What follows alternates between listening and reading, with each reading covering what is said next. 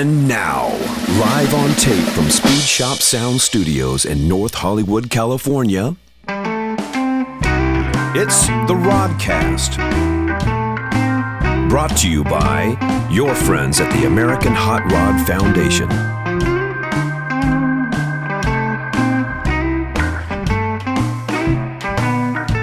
And now, ladies and gentlemen, the host of the Rodcast, David Steele. Well, now we are talking. There you have it, Larry Babb. Thank you, as always, for that great introduction. We are back. It is good to be back. We are back broadcasting live on tape to you once again from Speed Shop Sound Studios in North Hollywood, California. I am your host, David Steele, and you have found yourself right at the top of an all-new episode of The Rodcast, brought to you by the American Hot Rod Foundation. Now, it has indeed been a while since we've seen you, and just in case you're wondering, it has something to do with the very folks who kindly bring you each one of these Rodcast episodes. And, of course, I'm referring to the American Hot Rod Foundation. As some of you might know, we launched a membership program back in late January of this year, and I'm happy to say that it has been a great success. In fact, the orders for new memberships came in at an initial rate that we were so not prepared for, and the mad scramble to fulfill these orders began. And, you know, this might not sound like a big deal to you unless you take into consideration the fact that, and this is one of my favorite things about the membership package, each person that signs up gets a personalized AHRF timing tag. Now, these are made in the style of the original SCTA tags that are still earned by Dry Lakes racers to this day, and the response to them has been great, I'm happy to say. But that said, it takes me, it takes me between 10 to 12 minutes to stamp out each tag, depending. And now, you know, if you fan this math out to what is now approaching 600 orders, you'll understand our dilemma.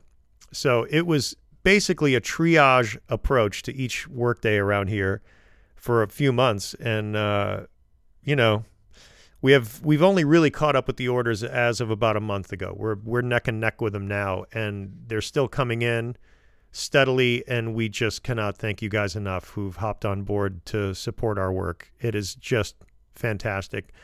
But now, don't get me wrong. I just want to be clear. I ain't complaining. It's a wonderful thing to see this level of support for our work. We're humbled and inspired by it. It's definitely set back the production of the Rodcast, but that's okay. And, you know, I've actually been really knocked out by how many folks have reached out to me to say, hey, what gives? You know, where's my next Rodcast episode? That's super cool. I love that. I love that people are listening. Well, anyway, I can tell you that it hasn't been for lack of wanting, and I do appreciate the interest in the show. It's great. But because it has been way too long since we've had this sucker out of the garage, I'm going to spare you a lengthy introduction for that reason, and for the simple fact that our guest today, Roland Leong, really needs no introduction. I mean, if you've been paying attention to big-time drag racing in any way over the past 5 decades, you'll already be up to speed on Roland. From making history with Don Prudhomme in the mid-'60s to launching the careers of more top fuel and funny car drivers than we could possibly name here, winning enough national events over his career that it must have felt like old hat at some point to him.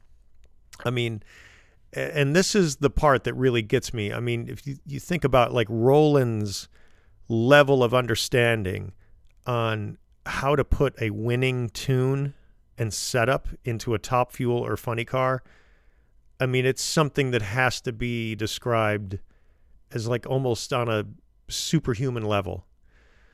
I mean, how many people will walk this planet with a comparable handle on such a complex and volatile thing? I mean, I don't know. A couple dozen, maybe? I honestly don't know, but I do know that getting to sit down and talk with Roland was a huge thrill for me, and I think you'll enjoy hearing our talk as well. Now, before we push play on this, I just have to thank two people who made this interview possible in the first place, and that would be Bruce Meyer and Cole Kuntz. It was a great day when my phone rang in the fall of last year, just only to hear Bruce Meyer's voice on the other end saying, "David, I'm standing here in my shop with Don Prudhomme and Roland Leong, and you need to interview these guys." And I just thought, well, yeah, I mean, I definitely agreed. And I can't thank Bruce enough for coming up with the idea and making an introduction so that the scheduling of this could begin. And make no mistake, Mr. Prudhomme is still on the agenda, but as luck would have it, we got to Roland first. And by the way, that only happened because my friend Cole Kuntz is a buddy of Roland's, and he helped me get on his schedule. So, and by the way, Cole also gave of his time, his equipment, and his expertise to basically run all of the recording gear while I sat and got to talk with this great man. So, again, I can't thank Bruce and Cole enough for making this happen. It is so great to have such great friends. So, thank you guys. And so, now, without any further ado, sit back, buckle up, as we bring you our Rodcast interview with drag racing legend Roland Leong. Okay, you're rolling? Yep. Okay. No, I'm rolling. Oh. First of all, thank you for being here and for taking the time out Oh, you're welcome. to talk with us. We really appreciate it. I start every interview with the rudest question of all. What is your birth date and where were you born? I was born and raised in Hawaii, May 22nd, 1944. And when you say Hawaii, where? Honolulu, Hawaii. Honolulu, Hawaii. Mm-hmm. And what was your family doing when you were born? What were your folks doing? My father, I don't know if he had his, well, anyway, he was in the insurance, had his own insurance agency. And when I was born, or close to when I was born, and that was their business. And was it a family business? Did your mom work there? Yes. And was that his business for his whole life? Yeah, ironically, sadly, he died at 62 years old in 1972 of a heart attack walking off the golf course. And my mom lived to 93, so she had a good life. And she ran the insurance agency after my father passed. Was your dad at all responsible for your interest in? Not at all. Not at all. No. He wanted me to go to school, but I didn't. And that kind of made him mad. But I guess she ran the agency. Anyway, I guess she figured that maybe schooling wasn't for everybody, because both my sisters graduated from college. And I don't know, I was into cars, and I ended up at Dragmaster Company, and sweeping the floor, painting chassis, doing whatever at 17 years old. Just to back up, as a young guy, as a kid in Hawaii, was there car culture around you? Well, I guess... Did you see cars and were interested in... Yes, I was interested in cars. Yeah. I guess I hung around with older guys, interested in cars, raced my mom's car. Tell me about that. Well, I just put seatbelts in it at the time, and that's all you had to have. It was a 59 Oldsmobile. Took it to the drag strip, raced it. I think I was 15 years old. You get your license at 15. Just so happened my sister and her boyfriend were at the races, and came home, told my mom, and I got banned from driving for a little while because of it. But I guess that's what you might call the beginning. I have to ask, was the car an automatic or a stick shift? Automatic. It was an automatic. Yeah. how did you do? Did you run it, make more than one pass? Oh yeah, yeah. I don't even remember. Did you ever race it on the street? Of course, that was the thing, right?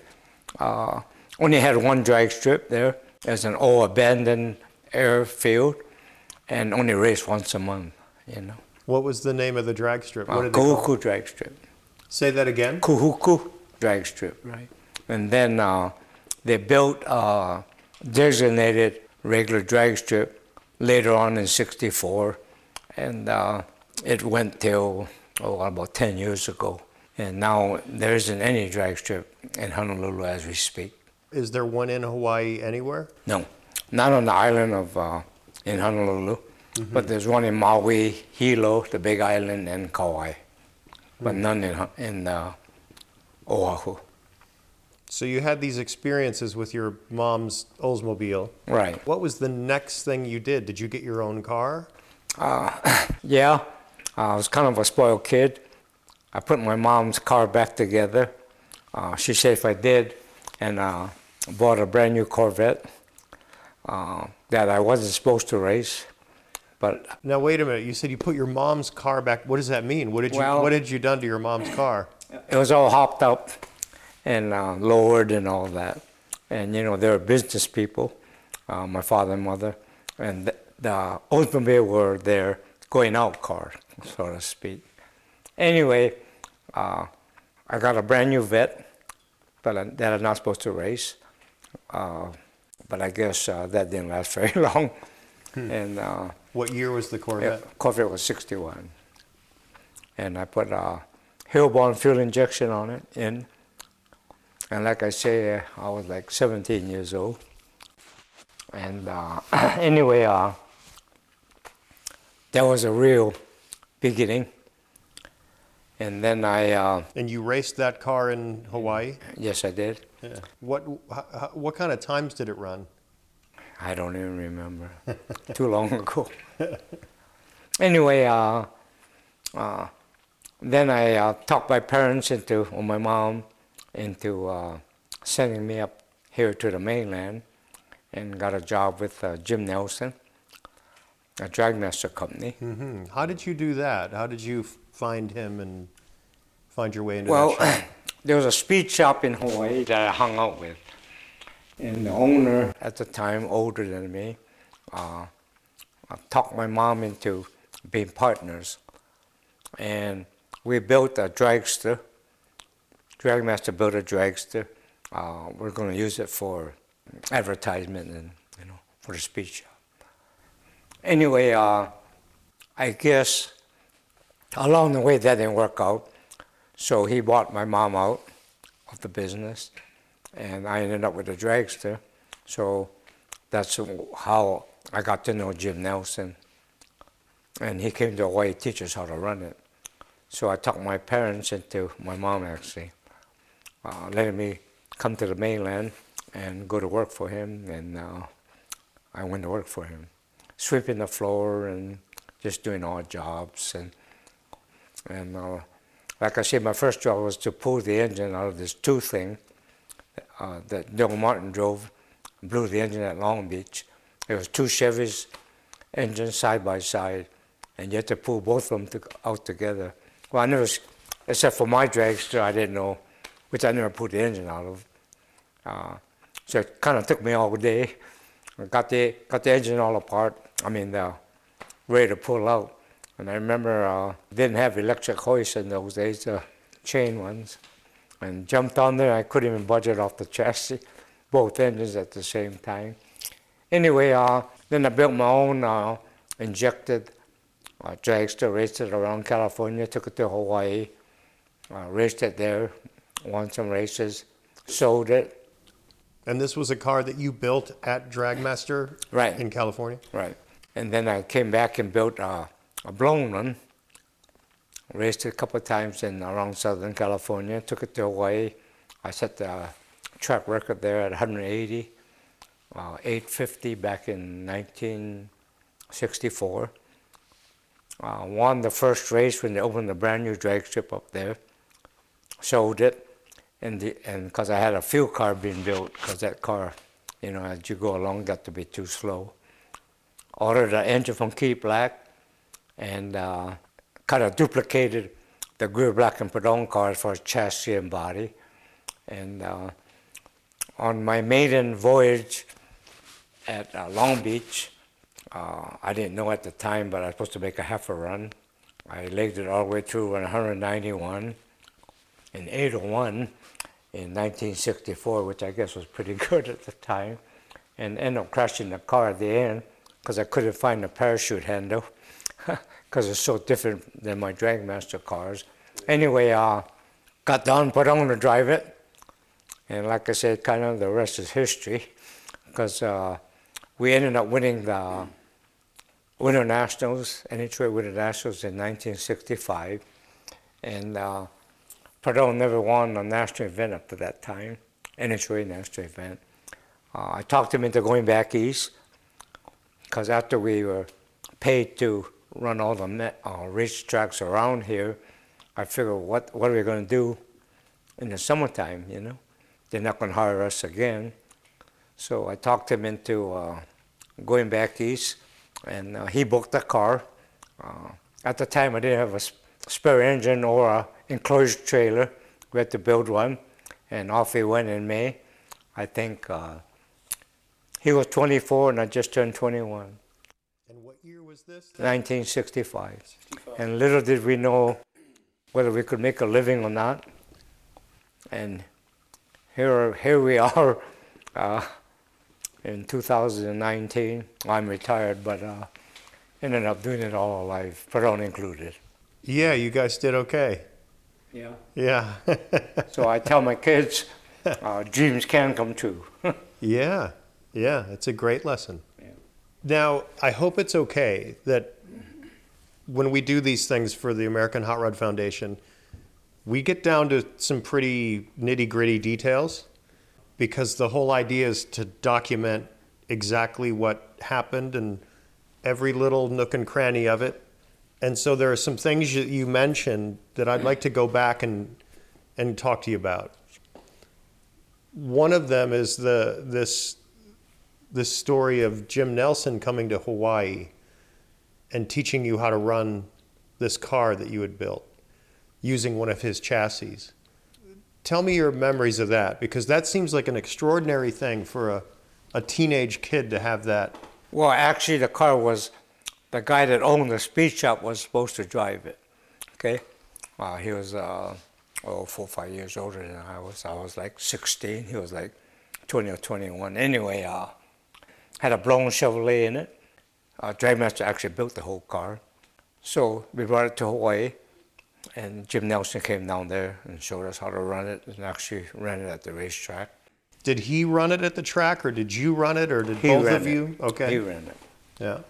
And then the owner of the speed shop that was partners with, my mom was partners with, decided that I guess he didn't need a partner no more or whatever. I don't know all the incidentals.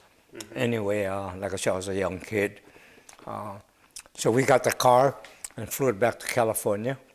I actually went to Winter Nationals with it, okay, and left it up here. Then when I got the job with Jim Nelson, that's how it started.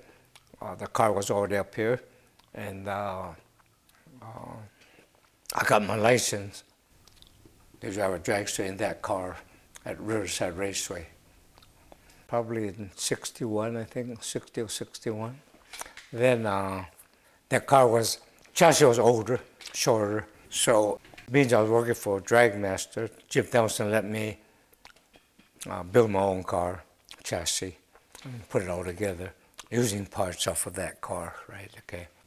Do you know if that car exists? No, I don't. No, I don't.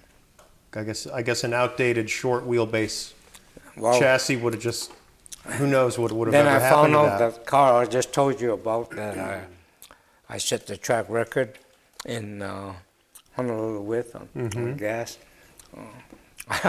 Funny, I just found out last week that a guy in, I I sold it in Honolulu, and a guy evidently from Maui, another island, bought it, and on Hilo, a big island.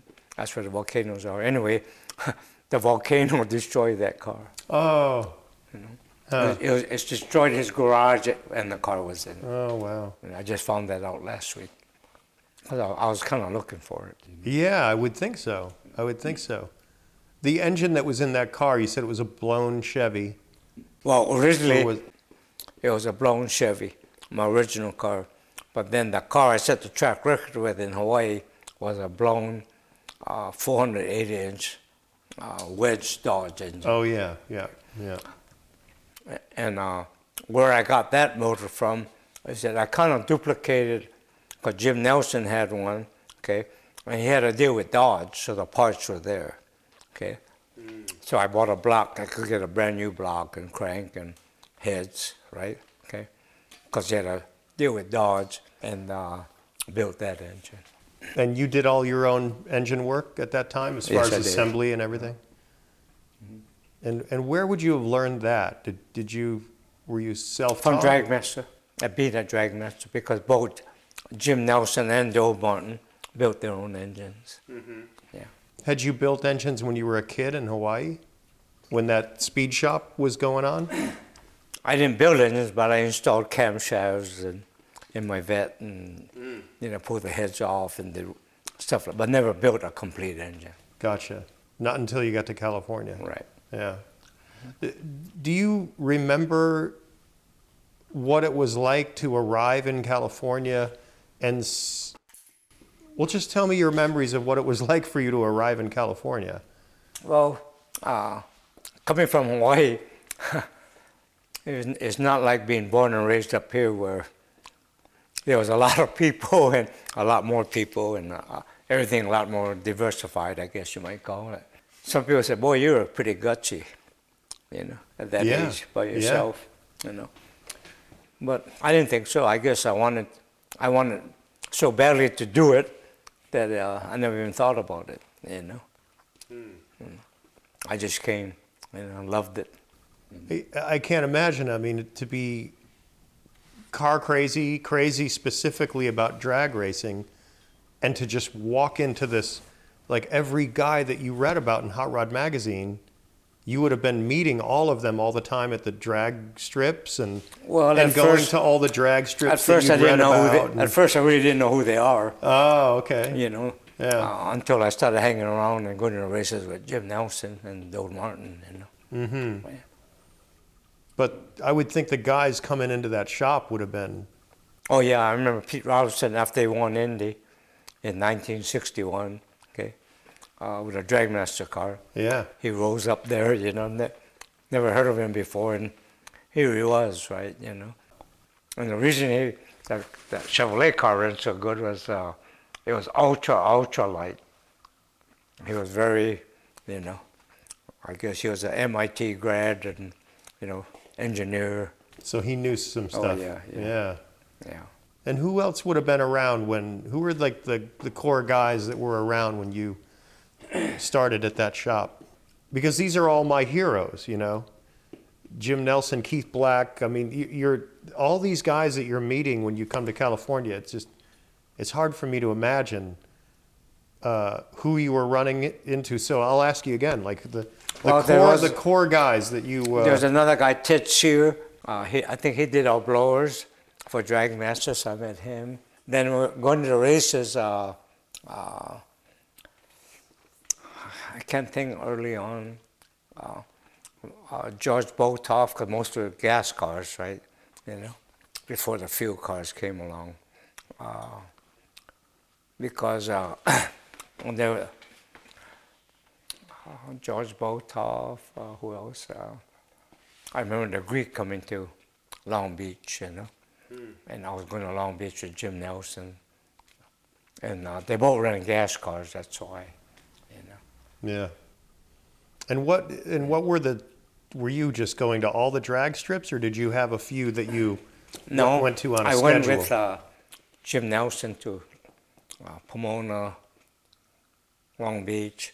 And when I built my injected I got my license at Riverside Raceway. So that would have been the very first drag strip you went down in Right. California. Right. Then I remember when I built my injected car, I won a middle eliminator at Fontana one night.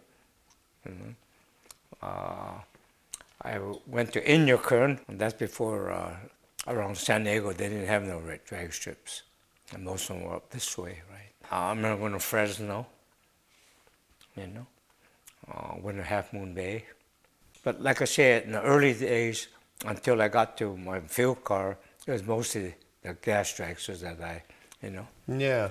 And, I hear guys talk about that ran in those years, the differences between the tracks and what it was like to run at this track versus this track. And obviously, there's elevation to contend with, but what do you have to say? We were young and we weren't all that smart. We just wanted to race. Yeah. But were there different tracks that the car would behave differently with, or tracks that were scarier than others, or? No, I wouldn't say scarier, but Long Beach was always, the air was always good. Mm-hmm. Near the ocean, Yeah. Anyway, but the drag strip wasn't all bite-wise that good. And then at night when the dew came in, you had to really be careful, right? But other than that, a lot of the things back then weren't as adjustable as they are now. Or I should say we weren't as smart, mostly, back then. We just ran, right? Yeah. Yeah, how were you learning how to kind of adjust for air and Well, climate? of course we had gauges, but then again, not many of us at the time, for early on, and when I first got the car, would take that many notes and kept track of a lot of that stuff, right? More like a, seat of the pants, right? Yeah. So you're running your gas car, you're running gas class, and you've told me about this incident with the first time you ran a fuel car. Up until that point, your focus and your drive and your passion is to be a driver. Is that correct? I guess, yeah, you might say so. That's all I knew at the time. Yeah. And then when I crashed, like I said, I was 19 years old, and I had to call home. And at the time, 19, or maybe I was 20. I can remember my mom saying, you're married now and whatever, you better think about what you're doing, right? But at that age, who thinks about what they're doing, right? Had you had your daughter at that point? I might have had. Anyway. What happened in the crash? I'm interested. Well, I couldn't find a parachute handle, so I ran off the end. Yeah. And I hit the sign that said the end. Ended up on the railroad tracks there. Okay. Did you get hurt? No, I didn't get hurt. Did the car stay wheels down? Wheels down, yeah. But it had to be front half. Okay. So I front half the car, and like I say, Black says, he said, man, I don't know if I can go racing with you anymore. I said, why is that, Keith? So it scared me so bad that if something happened to you or you got hurt or killed, I don't know what I'd do. And he said, I'm going to give up running the Greer, Black, and Perdón car, so maybe you ought to hire Perdón to drive it and you run the car. And like I say, being what my mom said and that, I said, well, okay. And I did it, and I hired Perdón, and off we went, and the rest is history. Yeah, but in that moment, were you making the decision that I guess I shouldn't be a driver, or were you just kind of the momentum was just kind of pulling you towards? I would say that we were so young. Me, was so young at the time that I would say we do more things on emotion or spur of the moment, whatever you might call it, as opposed to sitting down and really thinking about it. Sure. So as far as you were concerned, maybe you would drive again. Was that kind of your thinking? Like, maybe I will, maybe you just were, I really don't know. I never thought about it. You just wanted to be in drag racing no matter what that meant, I guess. Yeah, and then along the way, as we started going, and we started winning and beating up and doing, running all over the country, and which is a lot of fun. And like I said, we were getting paid. Nobody knew who I was. I was just a kid from Hawaii. Around the West Coast here, they knew Perdón because of the Greer Black and Perdón car. Mm-hmm. So we raced all up and down the coast. And that's when I told Perdón that we ought to go back east, and race with the big guys, Garlitz and Coletta, Ram Chargers, And had you seen those guys race? Had they been to races where you they were guys at Pomona. had been? Yeah. In '65 when we were fortunate enough then I went in the race, and he said okay, and off we went. And what was that? Because now you've come from Hawaii to California. You've experienced California. You've seen this crazy, huge picture that is California. Now you're just heading out across the country. I mean, what was that like? Well, when I had my gas car, one of my injector cars I went to Indy with, I think in 1961. Okay, so you had done this before. You had at least driven across the country out to the Midwest. So I guess we just wanted to race. Yeah. Okay? And we were, I wouldn't say the laughing stock, but people in the Topfield community kind of, here we are, Perdón. Perdón was a driver, he never worked on them, and nobody knew I was, okay? They all knew Keith Black, because of Greer Black and Perdón car. So the big thing was, well, we'll see how them guys do on the road by themselves, right, And who was traveling? Just me and him. Just you and Perdón? Yeah. Just the two each? Just two. And did you have a pickup truck and a trailer with the car on it, or what were you driving? Actually, we won a Ford Camper as a Winter Nationals. That was a prize. So we kept that and decided to use that to go on the road. So like a pickup truck chassis camper? No. It was a camper, but not a pickup truck. It was a regular. Oh, like a proper, fully enclosed, kind of sat up front. Right. Yeah. Had a thing over the cab. Yep. Sleeper. Anyway, only one thing wrong. Drag strips were smaller. This big old thing was kind of awkward. It had a small gas tank, a single gas tank when we got it. And man. We spent more time in the service station than on the road our first trip out. Probably didn't go very fast on the highway. No. So after about a month, I think, somebody asked me if I wanted to sell it. And I was in Chicago. We were in Chicago. I said, sure. Sold it. Got the money, ran right down to Mr. Norm's down there in Chicago and bought a station wagon. No kidding. Yeah. From Grand Spalding Dodge. Yep. How cool is that? Yeah. And that was in 65. 65. So you bought a big Chrysler Plymouth station Dodge. wagon. Dodge station wagon. Okay. The one that had the wood sides, Yeah. Really nice looking. Anyway, our first match race we had coming from California was at Rockford, Illinois. And we raced a jet. I never raced a jet before. So I remember pushed down, started the car, came around.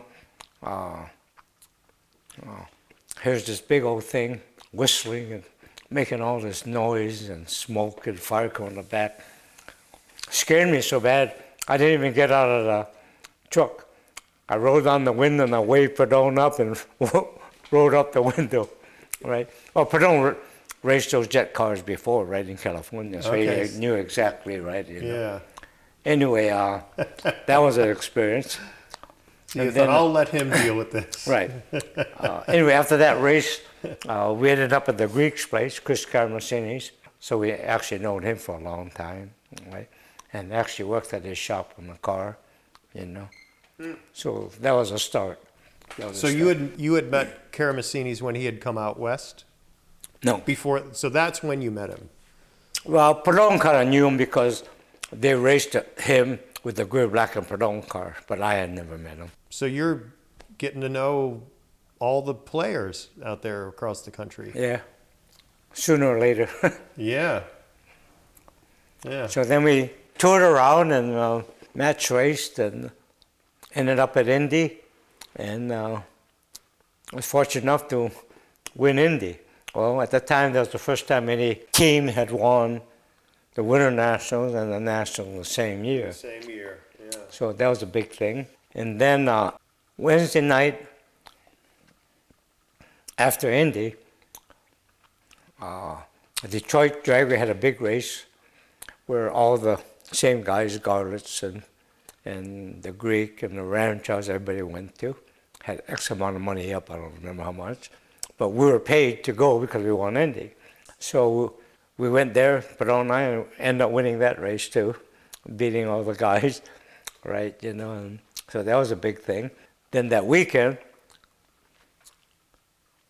there was a race in West Salem, Ohio, okay, and we qualified number one and got rained out.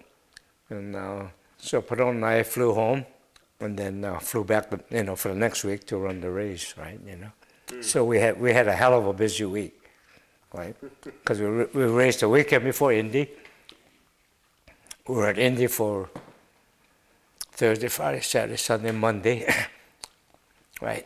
Race Wednesday in Detroit, and then was in West Salem, Ohio, the next race on Friday, Saturday, and Sunday. Yeah, you're really on tour. Yeah, on Yeah. tour, yeah. But that's the way it was, right? Yeah, had to make a living. Yeah. Yeah. And do you remember at that time feeling like this could make sense?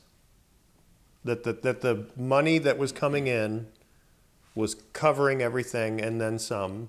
You were going Right. to go home with money in your pocket. Right. And then, of course, being we won Indy, when we came home here, Dragsters wanted to see us again, so we were Yeah. very fortunate to get paid to run Yeah. here, right? It had to have changed everything Yeah, for you guys. yeah. Do you think Prudhomme looks at this exactly the same way? Do you think he looks at this as that was the moment? That was the launch? Well, I tell him, and I tell people, I think anyway, that that Hawaiian dragster made both our careers, so to speak. The next year he quit, Perdon did, because B&M gave him a car to run. So I got another young driver named Mike Snively. He was a year older than me. No, okay, I'm 21 now and he's 22, right? And went to Pomona and ended up winning Pomona again. Well, prior to that, not too many guys know this, Perdon booked a car originally in 1965, okay? So now he quit. So I'm calling the drag, this is before Pomona, the Winter Nationals. I'm calling the drag strip. Hi, this is Ron Leong. I own the Hawaiian. Want to know if you can use me. And at first, all I heard was, oh, we already got Perdon. Well, after 2 or 3 times, I hung up the phone. I didn't know what to do. Anyway, ironically, we went in Pomona. And then they started calling me. Yeah, that'll teach him. And off we went. Yeah. Anyway, went on tour and ended up winning the Nationals again. And like I say, that was just really unreal as far as one team winning 4 of the biggest races in 2 years, So That's for sure. When Prudhomme got this B&M car, was there not a conversation about you coming along on that? no, because he knew I was going to run my own car, right? So you wouldn't have set that car aside and yeah. No, Huh. I was my own boss. Well, yeah. Apparently so. Yeah. Now, you have these two incredible years back to back. When was it that you felt like funny cars were getting interesting to you? Well, in '67, I won the U.S. Fuel and Gas Championship in Bakersfield, the March meet. I won the Hot Rod Magazine meet at Riverside. Didn't win Indy or Pomona, but won a lot of big races. But I noticed along the way, more so in '68, that the funny cars were getting more dates than we were, the dragsters. And that's why I decided to build a funny car. In 68. End of '68. End of 68. So my first funny car was '69, right? Were there new things to learn with running an enclosed car? Oh yeah, yeah. Had an automatic transmission, which we never ran. Okay, had wheelie bars, are just totally different, totally, you know. But I guess we learned pretty quick. I guess you did. Yeah, who were the guys that were around that had kind of figured that out pretty quickly? Well, you know, Jungle Jim, and you know, I don't, you know, there were a couple of them. You know, the Chi-Town Hustler. I think even Schumacher was there. You know, but anyway, crashed the car at our initial, my brand new funny car at Pomona. Oh, first time out. First time out. Anyway, and the reason was that we didn't have a rear spoiler. Anyway, I called Dodge and asked them, and they said, well, the NASCAR cars didn't have them, okay? And they were running 200 plus, right over 200, and the funny cars had it. Well, what they didn't take into consideration was that the funny cars were a little higher because of the rear tires, I guess, and was almost half the weight difference, you know, at the time. Anyway, so crashed the car and then rebuilt it and came back, and first outing, there was 3 races in California here on Memorial Day weekend, and we won Friday, Saturday, Sunday, and that was a start. You know? Then the next year at Pomona, we ended up winning Pomona in 1970 with my funny car. In this same car, that first No. Hawaiian. No, the first one was destroyed. Had to build a brand new car. Okay. And that's when we So won. it was a bad crash. Yeah, bad crash. Upside down. Yeah. Oh. Made the front page of LA Times. Oh wow. Front cover of Car Craft magazine. And anyway, then I built a new car in '71 and went to Pomona, ended up winning Pomona again in '71. So. Wow. Did it make any difference to you at all that it wasn't top fuel? No, I guess not, because it was still fuel. Sure. Still nitro. But kind of a different style car and a different group of folks and Yeah, but I don't know. No, I don't think so. I don't think it bothered me. Well, and I wasn't there, but in my understanding of it is, it sounds like it was kind of the new hot thing. Right. It was the thing that people were really excited about. And I guess I was one of the first of the dragster guys, one of the dragster guys to go funny cars, you know. Mm-hmm. You know, then after that, you know, Perdone, McEwen, and you know, them kind of guys started doing it, you know. Yeah, and that really, I mean, at the beginning of the 70s, there was kind of nothing more popular than that, was there? Right. Mm-hmm. Mm-hmm. But I remember the dragsters, like at Indy, I think the 65 or 66, I bet there were 50 or 60 dragsters there, front Indian dragsters. It was big. As compared to how many funny cars, would you say? Not even close. 30 maybe. Yeah. 32. Would you agree that, well, you would know, you were there. It seems to me like this is now the time the early 1970s, bigger and bigger sponsorship. It's getting more expensive.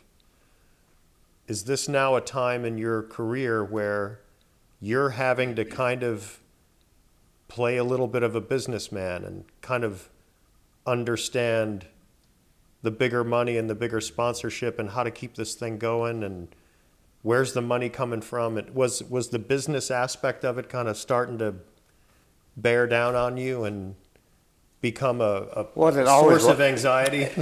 Yeah, but it always was because when you have a family and doing something that I guess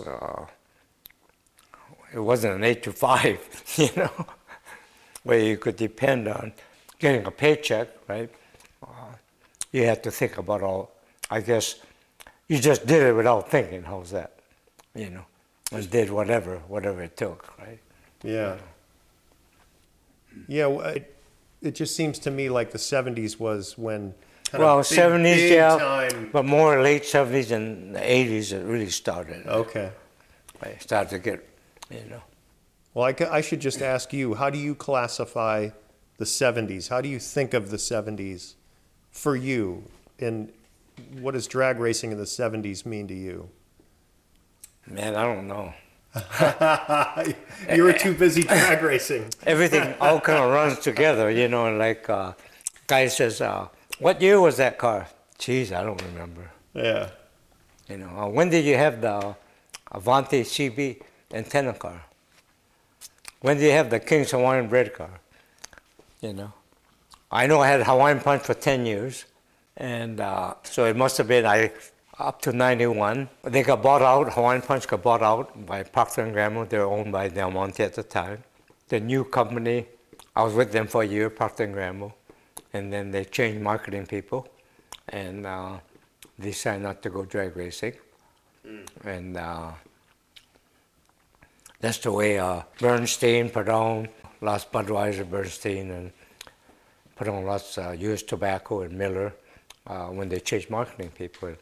And it happens all the time. And it's just the way life is, or business is, or whatever you might call it, So then after that, I ran a Hawaiian vacation car that's supposed to be a 3-year deal that the state wanted me to run to the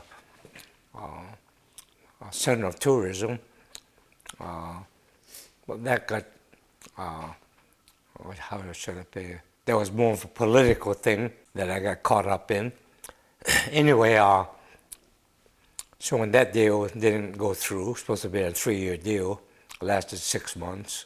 I couldn't find anything. I didn't find anything, so I decided to retire. And then Perdone, all these different teams started hiring me to run their cars. So I did that until somewhere in early 2000s.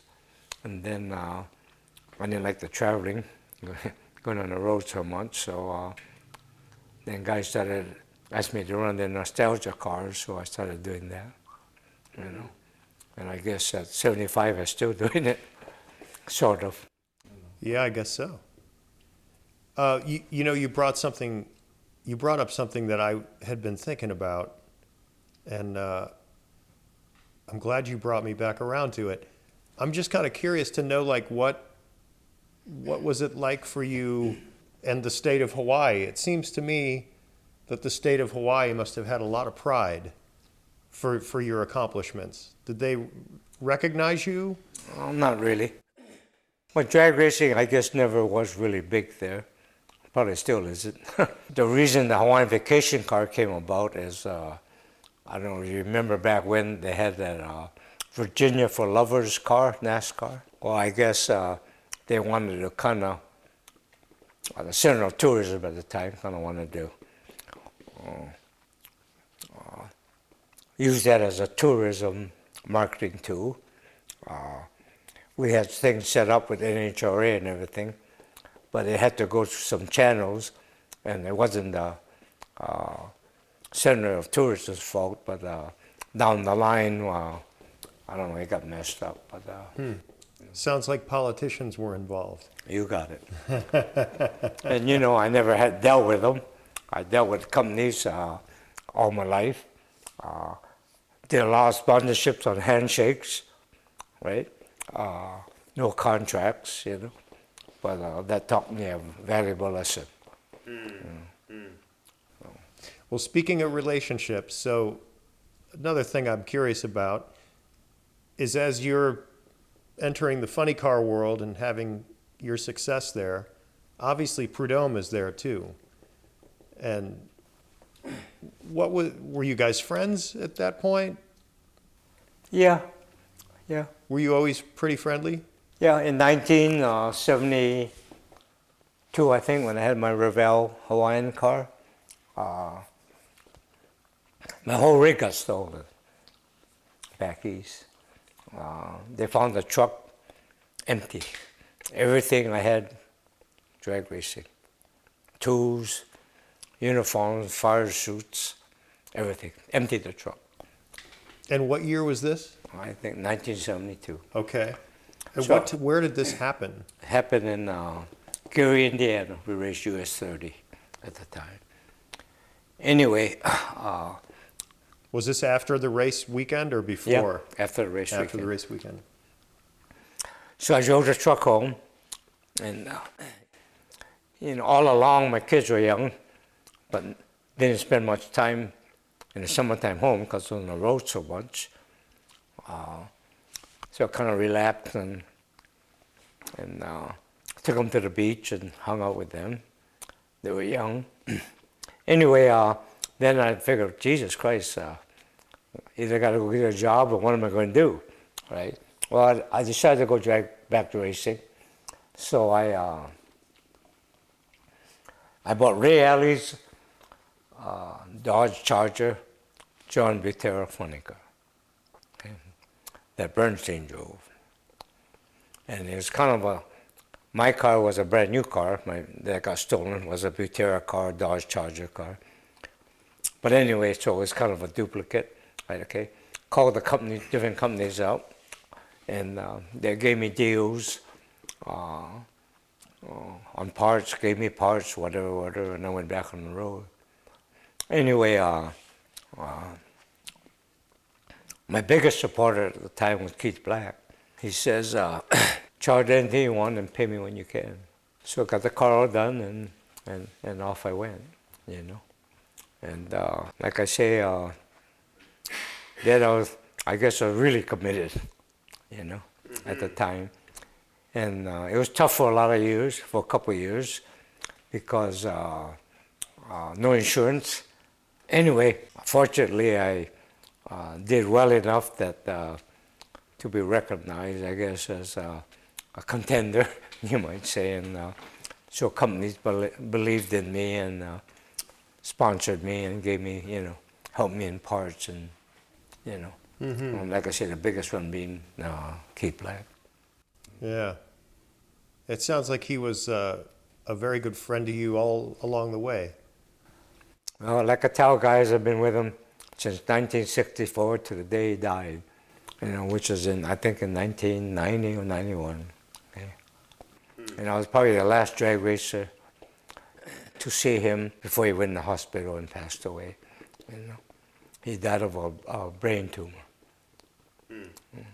I think he was 65 at the time. You told me this story just now about all your stuff getting stolen and your car getting stolen. That was an answer to my question about if you and Prudhomme were friends. Did he play into that story at all? Yeah. Okay. Yeah. Well, when I decided to go back racing, I called Prudhomme and asked him if he got anything, for sale. And he said, yeah, I'll come up to the shop. At the time, he was with Ed Pink, because Ed Pink, along the way, had the combination where Black was kind of struggling. Anyway, so I went up to the shop. He said, go upstairs and look, got stuff up there. So I found a lot of stuff, valve covers, manifold, different things. I said, okay, I want to see how much you want for it. He said, it's yours. So that was big, big. Yeah. That's pretty cool. Well, speaking of Keith Black, because this is just, I don't think it could ever be overstated how important the 426 Hemi is in this sport. And it's just an incredible thing that is still the gold standard, that everything is kind of based off that First of all, motor. And you were there when Keith Black was figuring that thing out. I was the third person to run top fuel with a late model Hemi 426. Garlits ran Chargers, And the reason I did was because Black had a contract with Chrysler at the time, building boat engines, mostly round-and-round boat engines. The Chrysler guy at the time came to me and says, hey, I'll have Keith build you an engine, maintain it, you build a car, and you guys go run it. So I said, okay. And I did that for about a year, but Keith stayed in California, ran the car, and I had my own car, my 392 car, which was, fast. Didn't have to experiment. I, knew what we were doing. So I ran that. And then the next year, I put the late model Hemi and ran it all that year. Okay. And then, in the meantime, from that car, we made big advances because I was running it all the time, right? And Keith came out with a combination. Okay. Actually, at the time, unbeknownst to a lot of people, the car had so much power, more power after we figured it out, that the reason it didn't run as good because it smoked the tires too hard. Anyway, when I started running it, the first time I ran, I remember, I told Keith, hey, I'm going to go to Irwindale. And he says, okay, you build engines, go get the parts and put it together. I can't go. He said he couldn't go that weekend. Okay. So I put it all together, went out there, and I struggled. Car didn't want to run. Okay. Anyway, I was too used to looking at my 392 when I built the engine. The guy gave me the wrong rods, and the rods were too short. So the compression was really low. Okay. Oh, wow. So when I came back, I told Black, then he built a D-stroker motor, okay, 396 incher. And that's the motor that was kind of the forefront when Perón got his own car in '69, okay? And I ran the car because I crashed my funny car. Well, he went to Black and bought a complete engine, and that was the same engine I ran, D-stroker engine. Anyway, I ran the car for him in California. Then he went on tour, and I had my funny car. So then I didn't see him. I talked to him now and on tour. And then at Indy, he called me for Indy. He says, hey, I want you to run my car in Indy. I said, okay. So I ran the car in Indy, and we won Indy in '69 with that engine. Okay. And then we also won it in '70 with his car. I ran that car in '70 for him too. What was the concept behind the de-stroking? Well, it had so much power, the regular 426. Okay, so he built and that engine was great because me and Perón, we put the can in 100% we ran when we were at Indy, right? Well, you already heard that baby, right? Oh, I bet. Yeah. But it stopped from the thing wanting to smoke the tires, so. And then another thing that was important, I don't know what year it was, I think it was in '68. This is when Mike Sorokin got killed at Orange County, when the clutch blew up. Well, unbeknownst to us, he drove the first 426 car, and Black ran it, okay? And he was very good at riding the clutch pedal with his foot, making the clutch slip. And that's why that car even was halfway successful. Well, but I decided I only want one car and kept Mike Snively because he was with me longer. Man, we had a hard time because the car only wanted to smoke the tires so hard. Anyway, the same night Sorokin got killed at Orange County, I blew a clutch up in that car, 426 car. And the floater plate was sitting in the cab with Snively. Come through the can. Luckily, nobody got hurt. Well, Black says, hey, I don't think we want to run this car until we come up with something else. Well, the next weekend, I had a match race with Garlitz in Vegas. And I told Black, I got to go, It's got paid, right? Monday, Tuesday, Wednesday, Thursday. Finally, Black said, hey, we found it. I said, oh, really? Yeah. Okay. Well, that's when we put the first 3-disc clutch in the car. Okay. And unbeknownst to anybody, right, the 426, the back of the crank to the back of the block is 5/8 of an inch closer. Okay. So everything fit in there. Okay. If you had a 392, you'd have to put a 5/8 aluminum spacer between the back of the block and the clutch can to fit everything in there. So we ran that clutch for 2-3 months.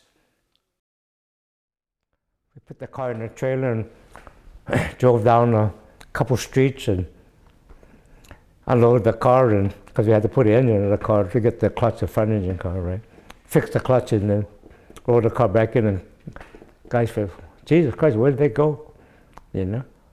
Anyway, so I kept it a secret all that time, right? And a couple of guys at Blacks, I remember they come by and they load, But what I would do is I'd never take the thing apart until everybody went home. Then I separated everything like I only had a 2-disc. So guys would come by and they look, oh, just sitting there, Finally, I told Black, I said, hey, no way I can keep this a secret. I'll go back east, right? I got to work at too many different places and, guys shop and all that. So he came up with it. And who actually helped him come up with all that was Schiefer, because we were kind of sponsored by Schiefer all along, right? Okay. And then at the same time, Black made the pressure plates where the spring pressure was adjustable. Okay. And part of our success at the time was Black was slipping the clutch more so than a lot of other people way back when. Okay, way back when, meaning when he had the Greer Black and Perdon car. Mm-hmm. And that's why that car was so successful. So basically we were kind of one of the first guys to come up with a 3-disc clutch. Well, Keith Black was, I should say, right? Wow, that's pretty important. Yeah. But then Mike Snively and I in '66 were going back east. First race was in Amarillo, Texas. Going to the desert, California. Midnight, 11 o'clock night. 57 Chevy, pulling a 57 Chevy, passing us. Like flat towing it? Flat towing. Yeah. And they had these small bridges, along the way. And when the back car hit, I evidently hit a bridge, so the guy turned the wheel, cut us off. I was sleeping in the back seat. The only window in the station wagon that wasn't broken was the one I was sitting next to. The car ended up upside down. Okay. Looked for the trailer, couldn't find it. It went in the desert, like maybe a quarter of a mile or more in the desert. Broke off the wagon. Anyway, came back, had to front half the car, buy a new wagon, rebuild the trailer. Okay. And went again. And the new wagon was a light blue one as opposed to the black one. Uh-huh, okay. Another thing. But you were okay in the accident? Yeah, nobody got hurt. It's incredible. People in the other car, both of them ended up upside down, and nobody got hurt, thankfully. That's incredible. Yeah.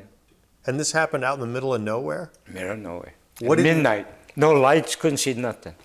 Yeah, I mean, what happened? I mean, did somebody come along and see the wreckage? Or I guess, you know.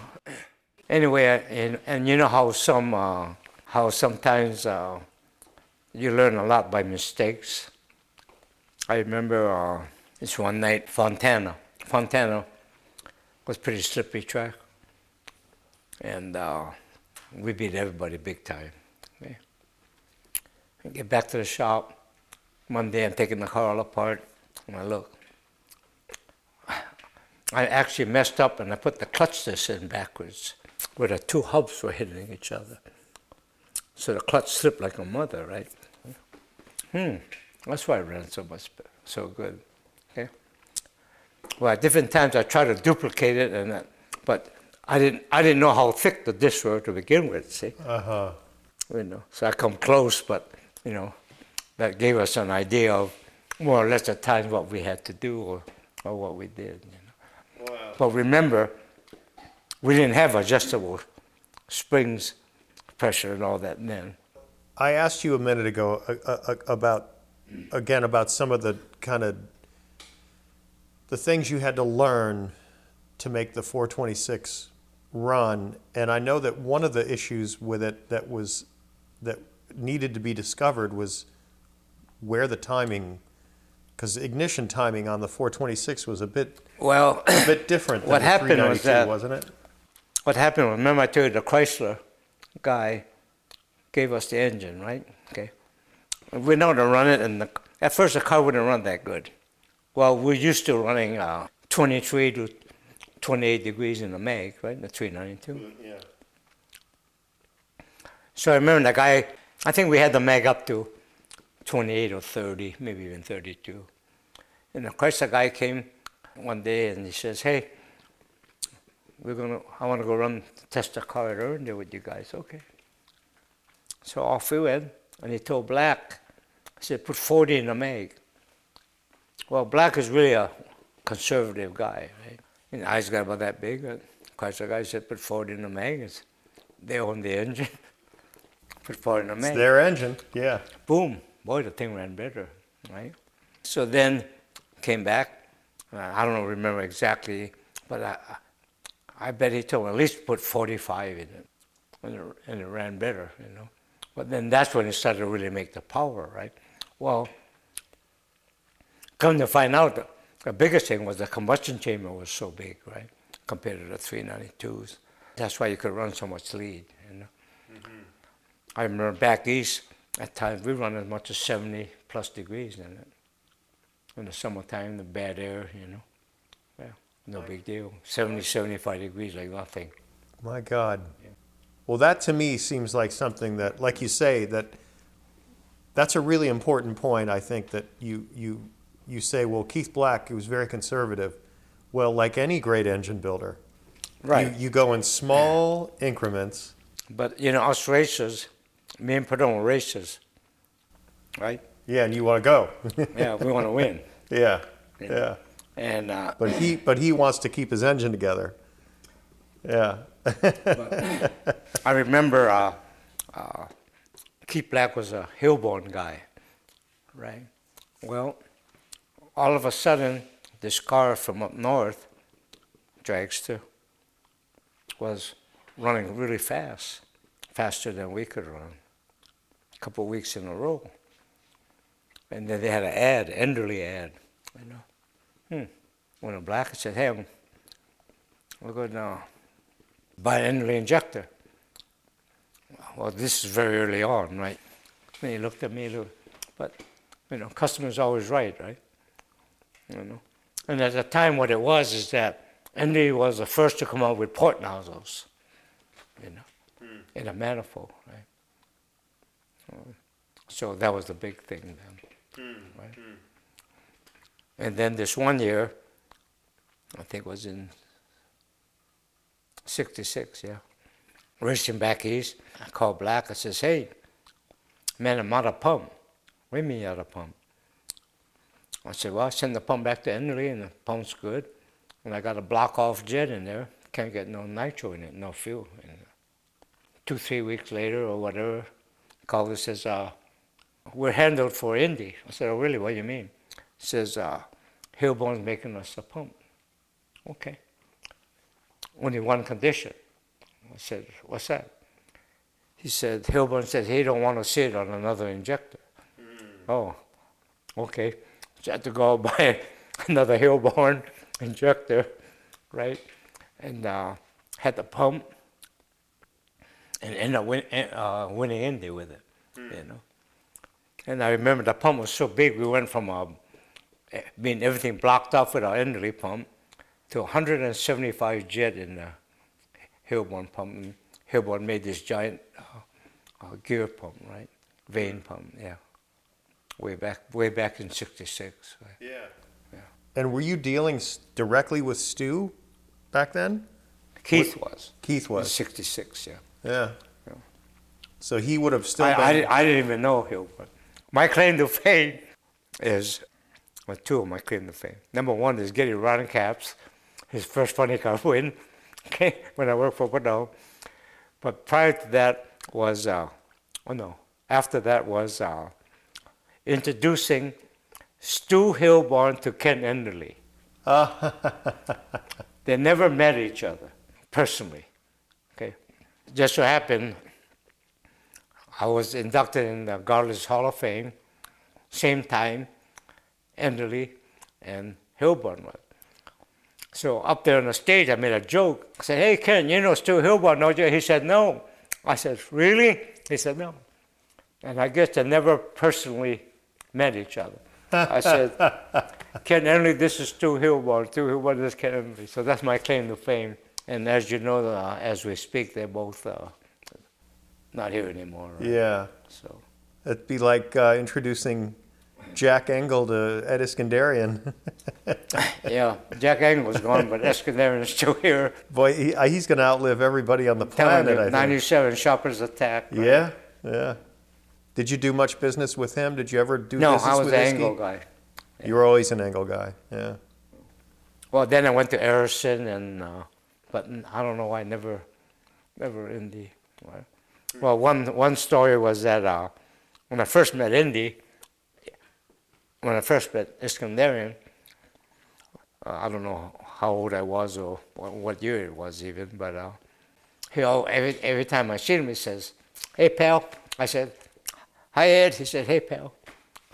So I figured, well, you know, that was his thing in National Dragster, or Drag News, right? Pal, he called him by pal. So I figured, well, you know, all the people he meets, he can't remember everybody's name, right? So I remember they had a big deal for Perdona McEwen Hot Wheels, Mattel did, at this, everybody bought tables, and it was a big, anyway, I was invited, Perdona invited me, and so after the deal was all over, I walked outside, and Ed was there. I said, hi, Ed. He said, hi, Roland. I said, I about had a heart attack, right? Because up to that time, I never thought he remembered knew my name, right? So that was in, I don't even know what years, in the 90s, maybe in 2000. Oh, my gosh, wow. Yeah. Well, you mentioned claims to fame. I just want to throw this at you. What if you had to make a list of your high points, the things you're most proud of, your favorite accomplishments? What would that list include? Well, I guess, winning those nationals early on. In 1991, with my Hawaiian Punch funny car, we beat up everybody at Indy. I was fortunate enough to win the race, big butt shootout, and everything. Anyway, I tell people we started too late when the car started running, to win the championship. We came in second behind Forrest.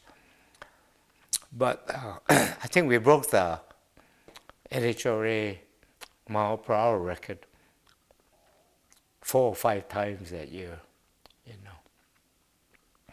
And if they gave points for top speed of the race and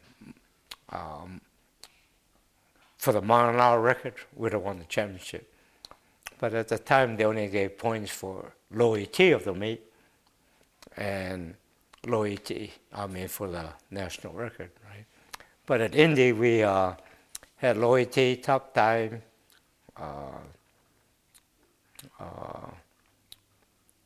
set new national speed record, won the race at a big butt shootout. So we took everything there was there, which was a big accomplishment, right? Mm-hmm. You know? But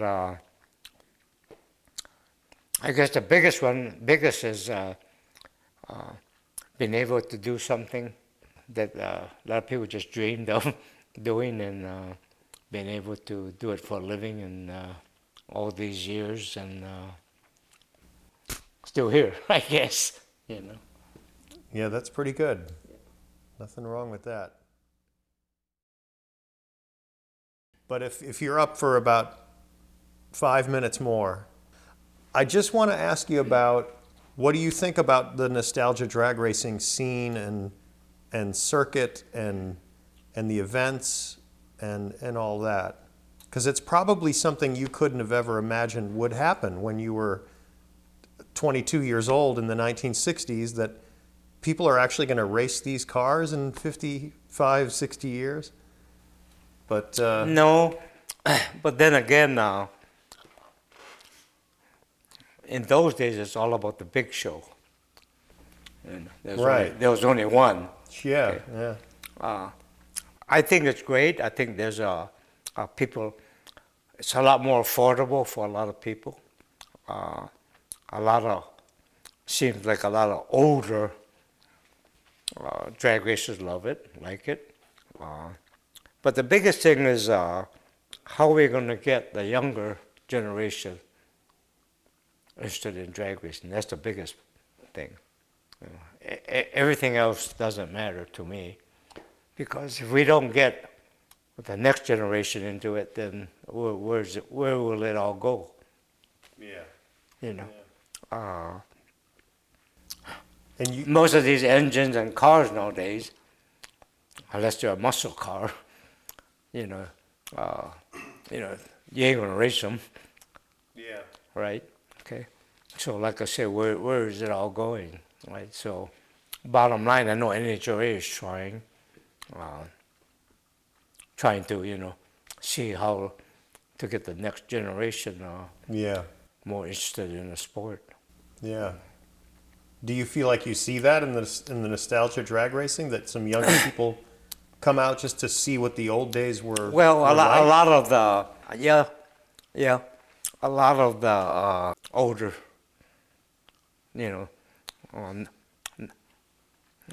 they bring their grandsons. Exactly. Yeah. Yeah. Right. And I see that too at those events. I see it looks like families come out. Right. And not that won't happen at the Nationals this weekend, at the Winter Nationals, but it's different. There's something different about the nostalgia circuit. I think one thing is that it's a lot more affordable, right? I mean, for the price of tickets nowadays, and oh God, yeah. Right. When you bring a family, just to eat would kill you. Yes. Or set you back, whatever you might call it. Yeah. But I think what they need to is somehow maybe get more of the older names back in it, where they can get maybe even more of that era people coming back to watch, the older, Yeah. And maybe if there were more snake or mongoose kind of cars, or Blue Maxes, and Hawaiian cars or whatever, Yeah. So, and that could be a possibility. Yeah. It's got to be fun for you, because I'm sure you see a lot of your friends at like I say, that's what I grew up on, or there at the races a lot, and so even now a lot of them, just going out there just like family, right? Mm-hmm. And It's like when Perdón and I talk, he says that nowadays, a lot of these guys are spoiled. And guys would say, what do you mean? Well, in the old days, we had to do everything, okay? And when we blew them up, blew the bodies off, did all that, we were the one that had to fix it. And I remember when we couldn't even leave our trailers at a national event. We had to take them out of there and go to the hotel and work on them, okay? Then put them away and bring them back out to the racetrack every day. Wow. Okay. Wow. So when guys say they're tired, or you're not going to get much sympathy from me. Yeah. I like So that. we don't stop when we're tired. We stop when we're done. Yeah. Right. Should be a bumper sticker too. And that's the way we were back then. Yeah. It's unbelievable to think that it was just a two-man operation when you started. Driving the rig, going from town to town, Perdón and I were keeping the car run. I mean, all that, of just course. to show how smart we were, when Perdón and I went on tour, remember we raced Saturday night, pack all our stuff up, got to drive 300-400 miles to the next place, and load the car, race again. Okay? Well, that means no sleep, huh? Or somebody's going to have no sleep. Yeah. Well, we had a deal, me and Perdón, just to show how smart we were at the time. That one guy had to stay awake, the other had to stay awake with him. Okay. So we both end up taking pills to stay awake, Oh my God. talking to each other for 8 hours, going to the next track, right? That's really funny. And so by the time we were done on tour, we knew each other's life history. Just my from talking, God. staying awake, right? Instead of one guy sleeping and Yes. vice versa. Right? And Perdón and I laugh at that to this day. Oh, that's great. Okay, I got one more question, but I think Cole might have some too. Since you're talking about drivers and driving. Yeah, that's one thing you never brought up. What's that? Everybody that interviews me always bring up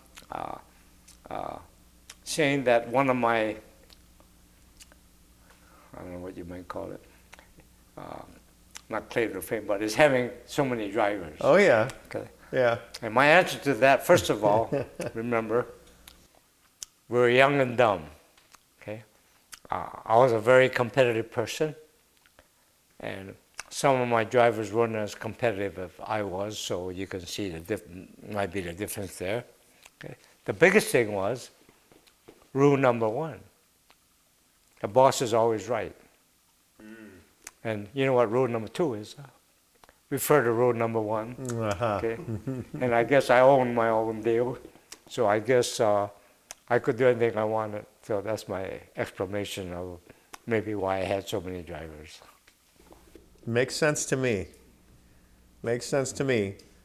But if you think about all your drivers that you had, so many of, do you have a couple or a few that you think, boy, they were the best? Well, yeah, there were a lot of them that were very good. Okay, Perdón, Snively, Larry Reyes, he was unbelievable. Okay, to me, he had a better feel of the car than a lot of them. Okay, and you might say, well, what do you mean? Well, remember in those days, things weren't as adjustable as they are nowadays. Nowadays, the drivers you gotta just leave on time and keep it in a groove, okay?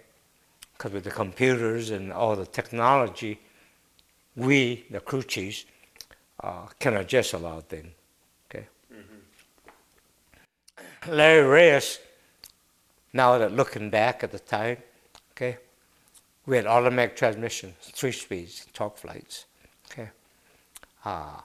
And we raced tracks all over the country, okay? good ones, bad ones, smooth ones, rough ones, you name it. And now that I think back, where we won, I would say probably 90% of match races. Okay, and where he was really good was getting the car down the track.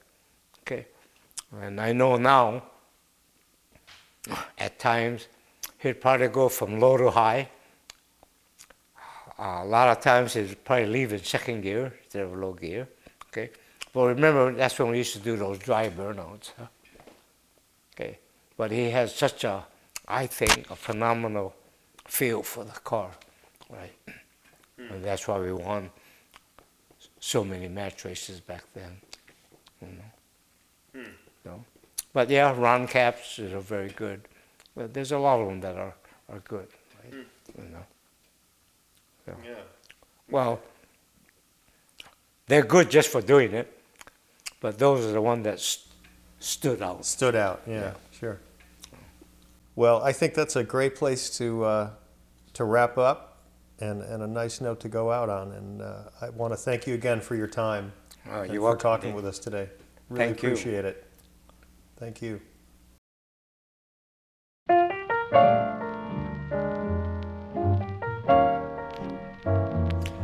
Well, there you have it, folks. Another fine episode of the Rodcast brought to you by your friends at the American Hot Rod Foundation. We want to thank our guest, Roland Leong, for sharing his amazing story, for allowing us into his home to sit down with him for an evening. It really is an amazing thing to be seated across from someone like Roland and realize just what this guy has seen and done. It's definitely a humbling experience. And I want to once again thank Bruce Meyer for coming to me with this idea in the first place and for his never-ending drive to promote our Hot Rod heroes wherever and whenever he can. You're a good man, Bruce, and I have a feeling that this isn't the last time that this podcast will be influenced by Bruce, so that should give us all something to look forward to. A big thank you again to Cole Kuntz for coming through like a champ and running the recording side of this interview. He also got us on Roland's schedule. He made this happen. So we got a not too shabby team around here for this one for sure. And finally, for those who are regular listeners, you may recognize that this is a slightly different outro than usual, and there's a reason for this. Our usual theme song is not playing right now, and I'm going to explain why. See, that tune, which is called Muddy's Log, was written by a great old friend of mine back in Indianapolis, Indiana. His name is Gordon Bonham, and Gordon is one of my favorite blues guitar players. He's an old bandmate of mine, and I highly recommend you look him up. He is the real deal. So when I went to record this tune that you would normally be hearing right now on this outro, I was able to play all the instruments needed, guitar, bass, drums, and, you know, get the meat and potatoes of the track complete.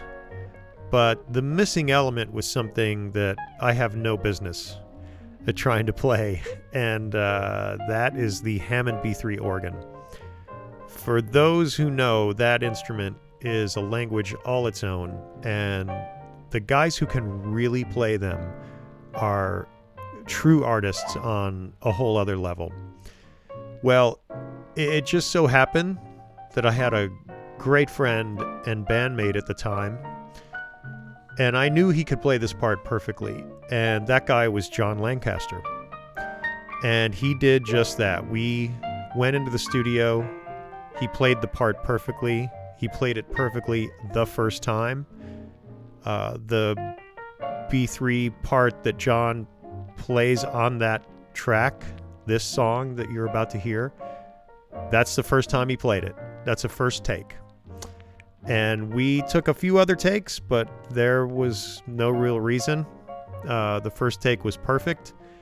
And getting to watch him lay that B3 part down was the greatest thrill of producing this song.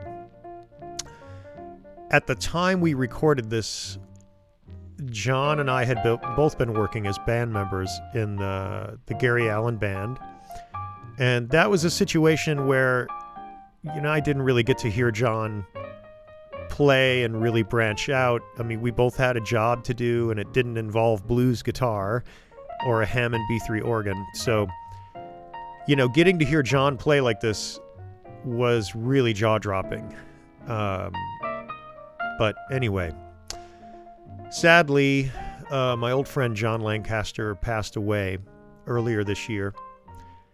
And it happens that this recording it's my favorite bit of music that I ever got to make with him. So I'm hoping you'll indulge me, give me a couple of minutes of your time, and really listen to John's playing on our version of Muddy's Log. It would mean a lot to me, and it's the best way I can think of honoring my great old friend for the music he made and for being the fine person that he was. So anyway, thanks for tuning into the show, and let's roll it. This one's for you, Jambone.